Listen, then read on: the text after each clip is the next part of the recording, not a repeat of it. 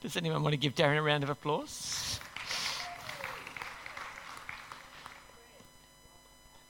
Darren, you did a fantastic job. Thank you. Everyone who's sitting there going, good gracious, why did I have to listen to that? I want to ask your mercy and see if I can show you why. Here at New Life, we say at the end of a reading, this is the word of the Lord, thanks be to God. And sometimes it's really easy to do that, isn't it?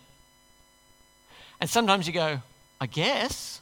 And I want to show you tonight, it's much better than I guess. It really is, and it's useful to have that genealogy right there in that particular part of the Bible. Can I remind you that we're going to have a question and answer time at the end of my sermon. I love questions.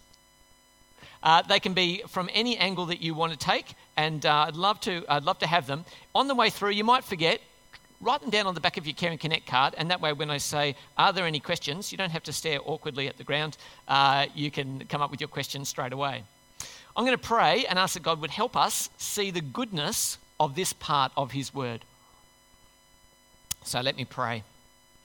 Heavenly Father, I do thank you for this word that was recorded for us. Thank you that we could hear it read clearly. We pray now that it might live in our hearts because your Holy Spirit is here and you are the author. And we ask this in Jesus' name. Amen. Great. Well, tonight we're going to be talking about identity. And I wanted to start in the most practical recent experience I had of identity, which was coming back from our compassion trip to the Philippines. Here's Caro standing in the line going back into Sydney Airport. And I'm not sure, has anyone used the smart passports that we have now? A couple of you have. They're really helpful, right? So it's got your information on it, and as you connect it to the machine, it checks you up and down and checks whether it matches with this wonderful new passport that you have. And if everything matches, guess what? You go through to the promised land. Isn't that good? You get to go through. And so it's interrogating you, it's checking your identity, and if there's a match, if you are who you say you are, good things are waiting for you on the other side of a little plastic barricade. That is a wonderful thing, and it's testing identity. That's what we're going to see tonight happens for Jesus. We're going to see a continuation of the question, who is Jesus? Which is really one of Luke's themes I was talking about last week, Christology. Who is this Jesus Christ guy? Who is he? And we're going to find out by looking at this chapter 3 and chapter 4 of Luke's account of his life. Along the way, we're going to think about how to organise some very big bits in our universe. We're going to think about how does God and humanity, spirituality and creation, Satan and Jesus, how do they all kind of fit together? So we're going to be doing a little bit of work, and we're going to start by thinking about Jesus. If we're thinking about Jesus, we've got some options really. We've got God on this end of the continuum, and then we've got humanity on this end. And if we take a Jesus who is God only, just God, then we end up with a figure kind of like Thor. Okay? Is there any Marvel fans out there? Yes, I see those hands. Great work, back row. Okay, so the awesome thing about being Thor is you can be wrestling with some big fire-breathing thing, and when it kicks you through several walls, what you do is you get up and go, pick up your hammer and go back at it, right? Because he's unbreakable, he's unbeatable, he's a god, right? That's what it means to be Thor. On the other hand, I'm not like that. And so there is another end here. If we took Jesus all the way to the other end, we'd see that he's a dispenser of wisdom, somebody who's a wise teacher, someone like Gandhi perhaps, okay? Now, Gandhi's dead, did you know that? He's no longer with us, unlike Jesus. So the problem with being fully human is you're very breakable. You're very breakable. And so Facebook reminded me yesterday that it's 4 years since I broke my thumb falling off my bike. I'm eminently breakable. Thor is eminently unbreakable. What's Jesus? What's Jesus like? And so Jesus is neither end of the spectrum. In fact, he uniquely in all of creation is in the crossover point between divinity and humanity. No one else lives in this space. Jesus is, in fact, fully God and fully man. Uniquely, in all of history, he is the one who lives in this space. And so if we've found the God-man, God in a bod, the question that naturally comes up is, what will this fully God-man do? What will he do? And so that's what we're going to be looking at as we investigate these chapters. Just before we get there, I'm going to give you a little bit of background on a man called John the Baptist. Now, do you remember we met him last week? Where did we leave John the Baptist? Can anyone remember? In his mother's womb, jumping up and down, meeting Jesus. Do you remember that? No, but just smile at me and pretend you do. Is that all right? Oh, great. Good. Thanks, Trisha. That's fantastic. So here he is. He's all grown up now. And we see the two cousins meeting each other. Why is John out there? Well, John's out there because he's the Baptist. He's doing the Baptist things. And that includes baptism, which, naturally enough, we probably don't know. But if you're a Jew, then everyone else in the world is called a Gentile. If you're a Gentile and you wanted to become one of the Jews, you would undergo circumcision. But one of the other things you'd do is you'd be baptized. You'd be washed and immersed in water. So here's this incredible thing. John was baptizing. It was normally for Gentiles. His baptism was with repentance. Repentance is when we say, God, I've been going the wrong way. I'm going to turn around. I'm sorry. I've been rebelling against you. I'm coming back to you. So John's baptism was with repentance. And confusingly, perhaps, John's baptism was for all. Soldiers were baptized, but so were Jews. Jews were being baptized, and the reason that's so amazing is it was preparing the way for Jesus. Jesus needed to talk to everyone, Jew and Gentile.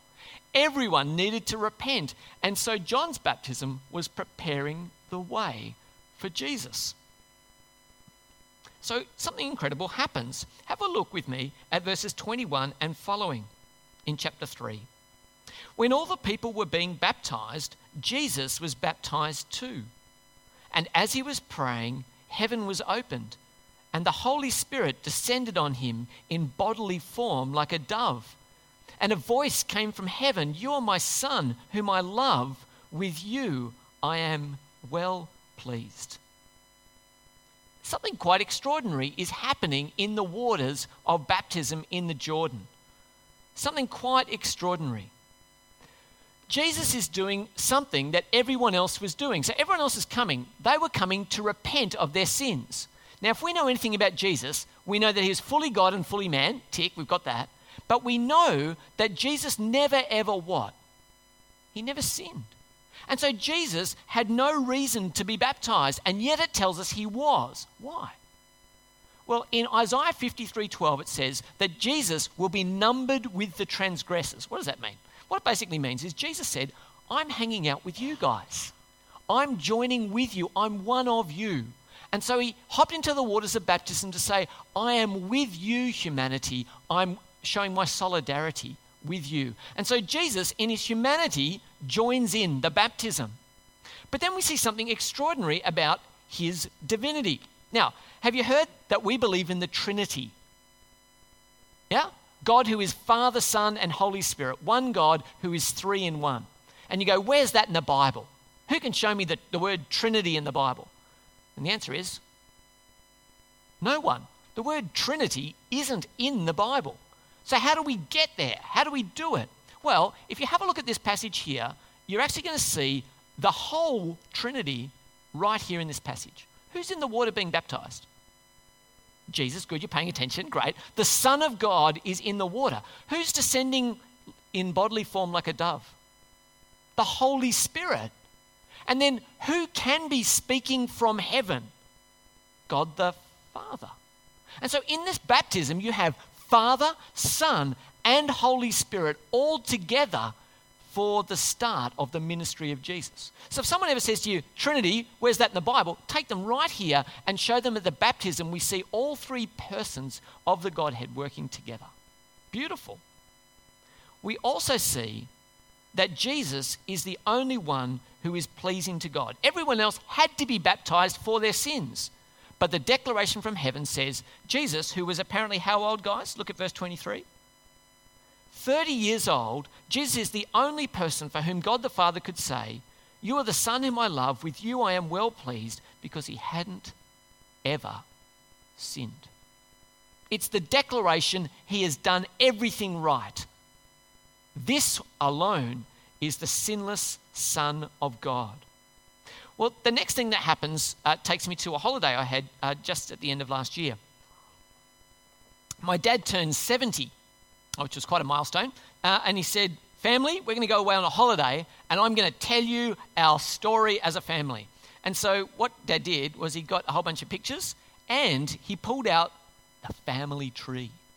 And this is a picture, very bad one, I have to confess, of my dad in silhouette holding the magical wooden spoon to point to the different things on our family tree so that we might know who we are and where we came from. And that was really cool, and Dad shared our story. Have you guys done your family tree? Does anyone know their family tree? Good one.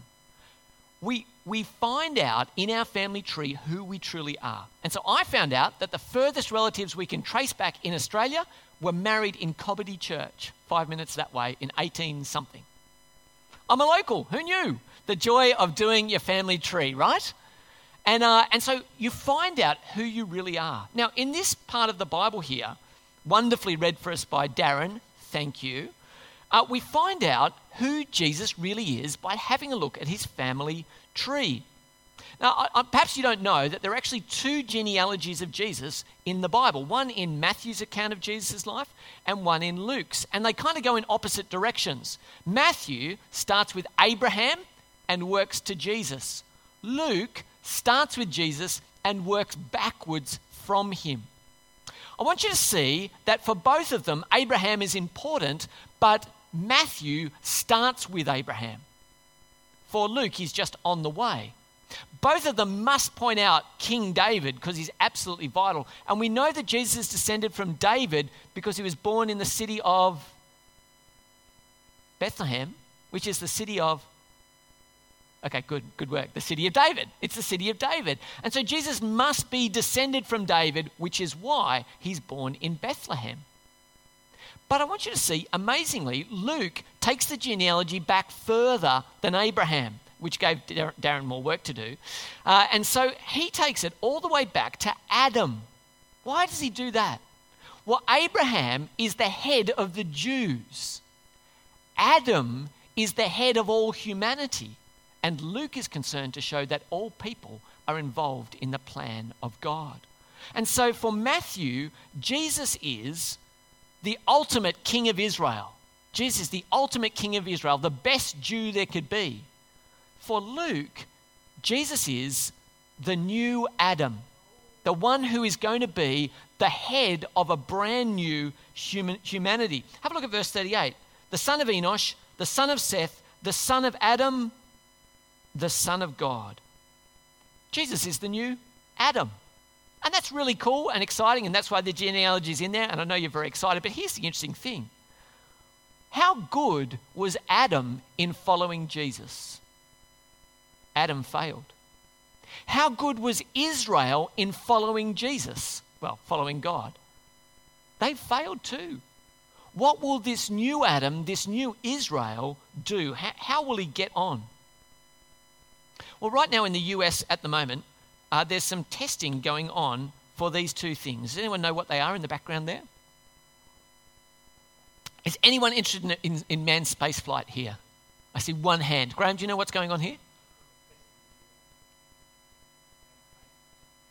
Absolutely. So there's one from Boeing and one from SpaceX, and they're going to put men back into space and women in these wonderful spaceships. But you've got to test them before you put people up there, because we haven't done such a good job in recent American history in putting people into space. So they're doing lots of testing. I want you to see here, Jesus has this incredible job to do, and he is under extraordinary testing straight away as soon as his baptism happens. Have a look with me in chapter 4, verses 1 to 2. It says, Jesus, full of the Holy Spirit, left the Jordan and was led by the Spirit into the wilderness, where for 40 days he was tempted by the devil. He ate nothing during those days, and at the end of them, he was hungry. Now, some of you are hungry already, is that right? And you can't wait for supper. And I was talking to some of the morning church people and I said, do any of you get hangry? Does anyone know what hangry is? I see, yeah, wow, I want to believe it, you guys do, yeah. And so let's get going, okay? But here's the thing, Jesus was hungry and he was being tested. I want you to see he was being tested by the devil or Satan. And so Satan just turns up. Jesus has had 30 years of his life, and the first time Luke mentions him is after his baptism. Bang, on the scene right now, Satan turns up. I don't know if he tested Jesus before, but he's under immediate threat right now.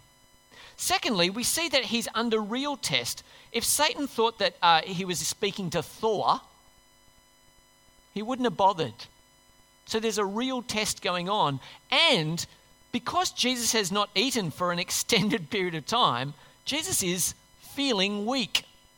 Must be, because he's genuinely hungry. So Satan jumps in, and that raises a question for us, doesn't it? Who on earth is Satan? Am I right? Who's Satan? Who is he? And so you'll recall Satan turns up very early in the account of the Bible. In Genesis chapter 3, we're told, now the serpent, we're not told anything else before this, by the way. Chapter 3, verse 1, ding, here he is. Now the serpent was more crafty than any of the wild animals the Lord God had made. He said to the woman, did God really say you must not eat from any tree in the garden? Now we can talk a lot about that, but what we see straight away is that the devil is a deceiver. He's going to say to Adam and Eve, I'm going to twist the word of God. God doesn't love you. He's holding out on you. You can be God. Straight away, the devil is a deceiver.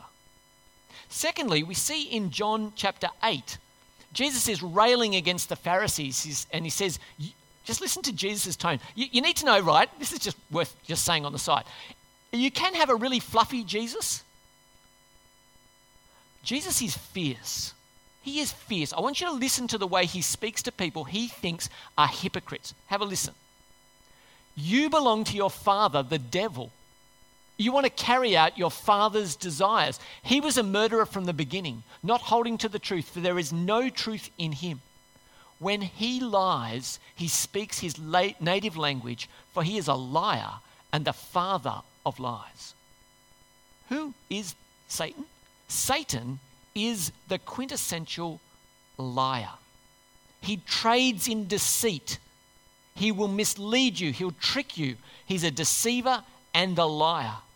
And then we see in John 10:10 a beautiful picture of Jesus sat right next to a fearsome picture of Satan.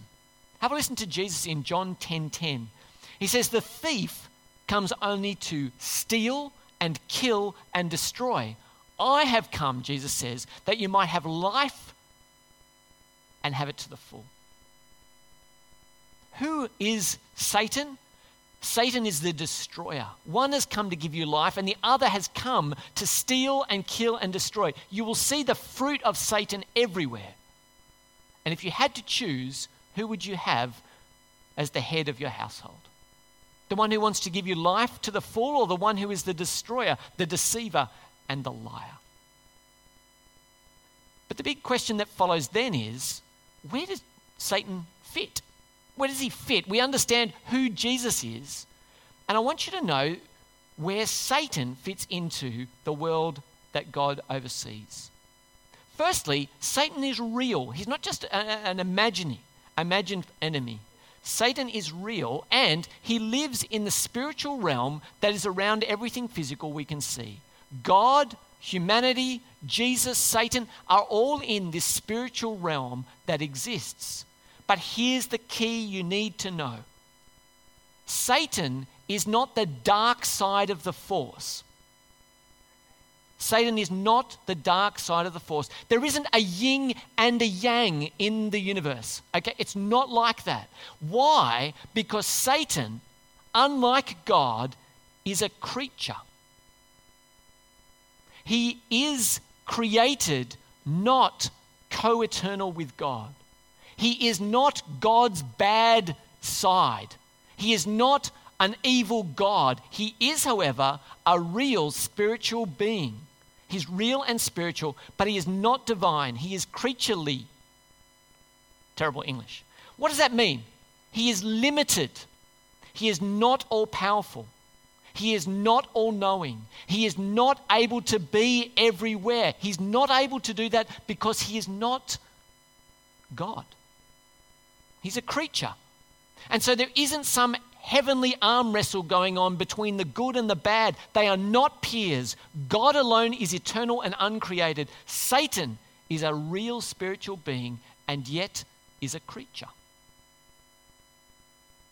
But we see that the one who is the father of lies is opposed to the truth of God right from the start. The one who has come to murder and kill is opposed to the one who's come to bring life. This just makes sense. And so what will he do when they meet? Well, what he does is test Jesus. Have a look with me at these three temptations that are put before Jesus in Luke 4, verses 3 and following. I want you to notice that the devil there's no surprise here, the devil talks to Jesus. The devil said to him, "If you are the Son of God, tell this stone to become bread." The devil talks to him, and his first line of attack is identity. How did Jesus think he was the Son of God? Well, there was all the stories that his mum told him about his birth, but in his baptism, just before, Jesus has been told from heaven, "You are my Son whom I love. With you I am well pleased." And the first line of Satan is, "If you are the Son of God, tell this stone to become bread." Jesus, it's a real temptation because Jesus is hungry, isn't he? He's really hungry. He's genuinely hungry. And so the devil says, "Hey, bro, there's some stones. You can turn that into bread. Feed yourself. You have a real need. You have power to burn. Go for it." And the reason it's a temptation is because Jesus has not been eating because he's depending on his Father for his daily bread. And here's Satan saying, "Just take care of it yourself. You got this, man. Do it. Do it now. Satiate your hunger now." And guys, this is how temptation works. Your hunger is more important than your holiness. Your appetite must be satiated. We must answer the call of our stomachs, our loins, our minds, our pockets. Do it now. And the response from Jesus is stunning. He says, quoting Deuteronomy, "Man does not live by bread alone. Man does not live by bread alone." And so the amazing truth he reveals is life is not only possible with food, it's possible because the Word of God enables it to happen. Jesus answers Satan's tempting with God's Word. And Satan goes, "Well, that's a pretty good answer. I've got the next one for you all lined up." I'm sure he didn't say that, but it's what he does next. Verses 5 to 8, the devil led him up to a high place and showed him in an instant all the kingdoms of the world and said to him, "I will give you all their authority and splendor. It's been given to me, and I can give it to anyone I want to. If you worship me, it will be all yours." Do you see this temptation? Here's Jesus, a lonely man in the wilderness, faced by Satan, and he's come with a job. His job is to win the world to himself. And so it's a real temptation. Jesus has been trusted to get all the authority and glory of the world and bring it to his heavenly Father. The temptation is to take a shortcut. And Jesus' answer is, worship the Lord your God. Again, quoting from Scripture, worship the Lord your God only. And you guys see his response, and it's pretty impressive, but I want you to think again, why is it such a test? Why is it such a test? As if Jesus is going to bow down to Satan. Why is it such a test? Well, I want you to think about the way Jesus is going to gain all authority and honor and power. He's going to do it. We're going to get a little look at it by going to the end times. This is the other reading that was read for us. In Revelation chapter 5, we're given a little window into the end of time where everybody's worshipping Jesus. And here's why they're worshipping him. In a loud voice, they were saying, "Worthy is the Lamb who was slain to receive power and wealth and wisdom and strength and honor and glory and power and praise."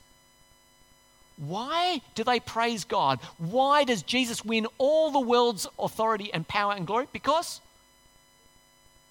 Because he was slain. And so the path to get to winning all the world for Jesus goes straight through this thing here, the cross. And what's Satan offering him? The test is, hey, Jesus, don't wait for all that terrible, brutal cross stuff to happen. Go straight to the glory. All you need to do is bow your knee down now and you've got this. Shortcut the cross. Shortcut the hardship. Go for the easy option. It'll work out much better. It's going to have the same outcome. It doesn't matter how you get there. Just bow your knee. Exactly like that, Claire. The temptation is victory without the cross, and Jesus says, no way. There's one more temptation that the devil has in store for him.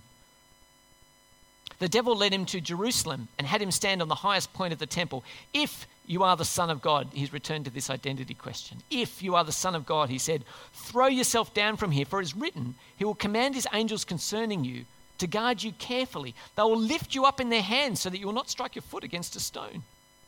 Jesus answered, it is said, do not put the Lord your God to the test. What's the temptation? Here's Jesus in the desert, one-on-one with the devil. And the devil's saying, hey mate, I can give you Jerusalem. You're going to be the king of Jerusalem. You're the descendant of David. I've got this for you. What we're going to do, look at this awesome view we've got. There are all the people milling about in the temple. Now, all you'll need to do is throw yourself down. Because here's a bit of scripture. Isn't this amazing? The devil is using scripture to test Jesus. That's pretty amazing, right? And it says here that you'll be caught and you'll be okay. So if you're really the Son of God, let's take the acid test. Throw yourself down now and the angels will catch you. You'll land on the ground. All of Jerusalem will flock around and say, that's an outstanding miracle. We haven't seen too many people caught by angels in front of the temple before. And they'll make you their king and you'll be the head of Jerusalem. You'll be the new King David. Go for it. And Jesus says, do not put the Lord your God to the test. Dare to win. Chuck yourself down. Have the dare and it'll all pay off. The temptation is to seek fame in Jerusalem. And Jesus says, no way. Do not put the Lord your God to the test. You see, Satan, who it says here, have a look at verse 13. When the devil had finished all this temptation, he left him until an opportune time. Satan's going to be back again. But here's what he wanted. He said to Jesus, I'm offering you fast food. I'm offering you a fast forward to the end. I'm offering you fast fame. Get famous quick in Jerusalem. And Jesus denied all of them. We see that Jesus is more faithful in Israel. When Israel was in the desert, they were hungry and they grumbled to God. When Israel were waiting for God, they bowed down and worshipped a golden calf. When Israel was told to wait for God's good timing on the edge of the promised land, they doubted and they wandered in the desert for 40 years until they all died. Here's the amazing thing. Jesus resisted Satan. He waited for God's timing and then these things happened. You ready? Jesus will feed 5,000 people in the wilderness. He'll turn 5 loaves and 2 fish into food enough for all the crowd. 5,000 people, not just one loaf of bread, in God's timing.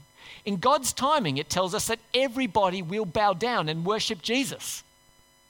In God's timing, it tells us that every knee will bow and every tongue will confess that Jesus Christ is Lord to the glory of God the Father.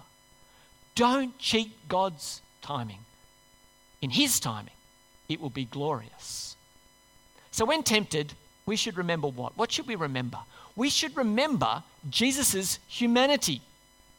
Jesus is the one who did better than Adam and better than Israel.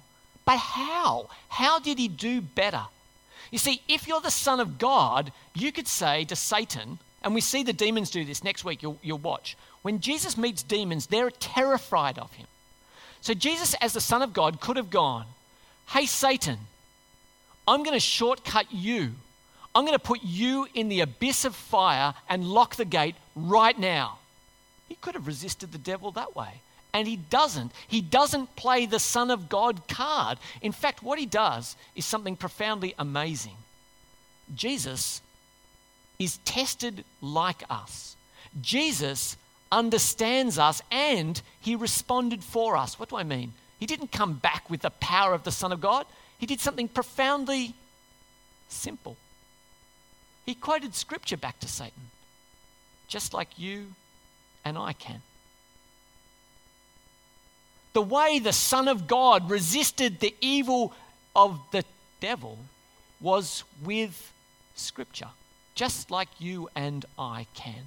And so the question then becomes, do you and I know scripture? Do you and I know scripture? Do we have that worked out? I love this tattoo. I was saying to the guys this morning, north isn't relative. Right? On my arm, I've got north, right? I just think this is humanity in a tattoo. We're following our own arm wherever it leads us because we think that's the right way to go. That is not the way to go. The only way to know true north is through Scripture. It's through Scripture. That's the only way to stand firm. It's the only way. And so knowing God's word is the key to knowing God and resisting Satan. And what I'd say to you tonight, boys at the back, ladies at the front, men and women in the middle, is how much Scripture do you know? If I ask you right now what your favourite verse of Scripture is, and your answer is gracious, John 3:16, that's okay, right? But when you're tempted, when the devil is saying your hunger needs to be satiated, and you go, God so loved the world that he gave his one and only son, it's not really particularly relevant, is it? So what if you know James 4:7, which says, resist the devil and he will flee from you? Or Ephesians 6, where it tells us about the armor of God that enables us to stand firm. My question, brothers and sisters, is do you know the word of God? Because that's how the Son of God resisted Satan. So if you don't know it at all, what have you got? What's your shot in the locker to fire back at Satan? We've got to know the word of God. Thirdly, I want to encourage you, take no shortcuts. The idea here is for Jesus, miss the hard stuff. It'll be easy. Just let it go. The truly good will take God's time. There are some things in life you just have to wait for.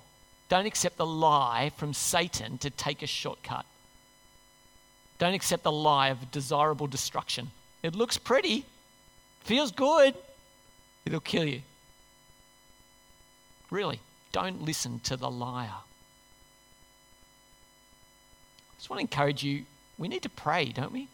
There's this funny prayer. I don't know if you guys have heard it. I'm going to put it up on the screen here.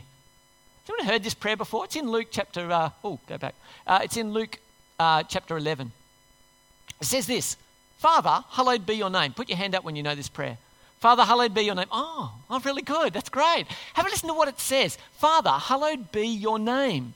Your kingdom come. Whose kingdom do we need to? Not my kingdom, Satan. Your kingdom, God.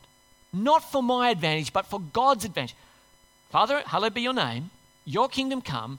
Give us each day, look at this, our daily what? Our daily bread. How relevant is that? Give me today what I need so I don't have to take it the wrong way. Forgive us our sins as we forgive those who sin against us. And lead us not into... It's a pretty good prayer, isn't it? I've been starting to pray this more regularly recently. I'll tell you what, it sets your day up pretty well. Lord, I'm about your glory, your honor, your kingdom. Help me to put you first. Help me depend on you providing for me. Forgive me my sins and lead me not into temptation. You could do worse. Brothers and sisters, who are we? We're human beings. We live. Our true identity as human beings is in a created sphere. We're creatures. That's all we are. Wrapped up in the spiritual. And I want to encourage you to put this word into your locker. Jesus answered, it is written, man shall not live on bread alone. You and I need to know God's word that we might stand firm in the face of the devil's tempt. Let me pray. Heavenly Father, thank you for your precious word. Thank you that enables us to stand firm in the face of the devil. Father, right now, many of us will be tripped up in the midst of temptation and trial. I pray we might see the lie that what appears to be good is actually designed to kill us. I pray, Father, we would have a passion for you and your holiness, and I pray we might ask your protection in Jesus' name. Amen. Okay. Are there any questions? Thanks, Michelle. I've talked about Satan, temptation, Jesus. Yeah, go, Michelle. Okay. Why are the genealogies different? So, And in particular, why is David's son Nathan in one of them and Solomon in the other one? nice. There are a couple of things that we need to know. The genealogies are different because the authors have different intentions. So I really do think Matthew is trying to show that Jesus is the ultimate Jew. So he's descended from Abraham. Incidentally, Matthew adds in a whole bunch of women who aren't included in Luke's account, which is fascinating. The second thing is, when I look at my family tree, I want no gaps. Sally's no more gaps, yeah? I want no gaps in my genealogy. I want to know exactly who the mother of and the father of, but I want no gaps. For Matthew in particular, he's writing stylistically. So he goes 14, 14, 14. He uses numbers of groups of people to tell the Jesus story. Now we go, because we're very mechanical and we're very organised in the way that we want things to work. For him, they really are descendants, but they might not be the next of kin. Okay? They're in the genealogy, but they're not necessarily the next of kin. Okay? Now, that frustrates us immensely, and we start going, they're making it up.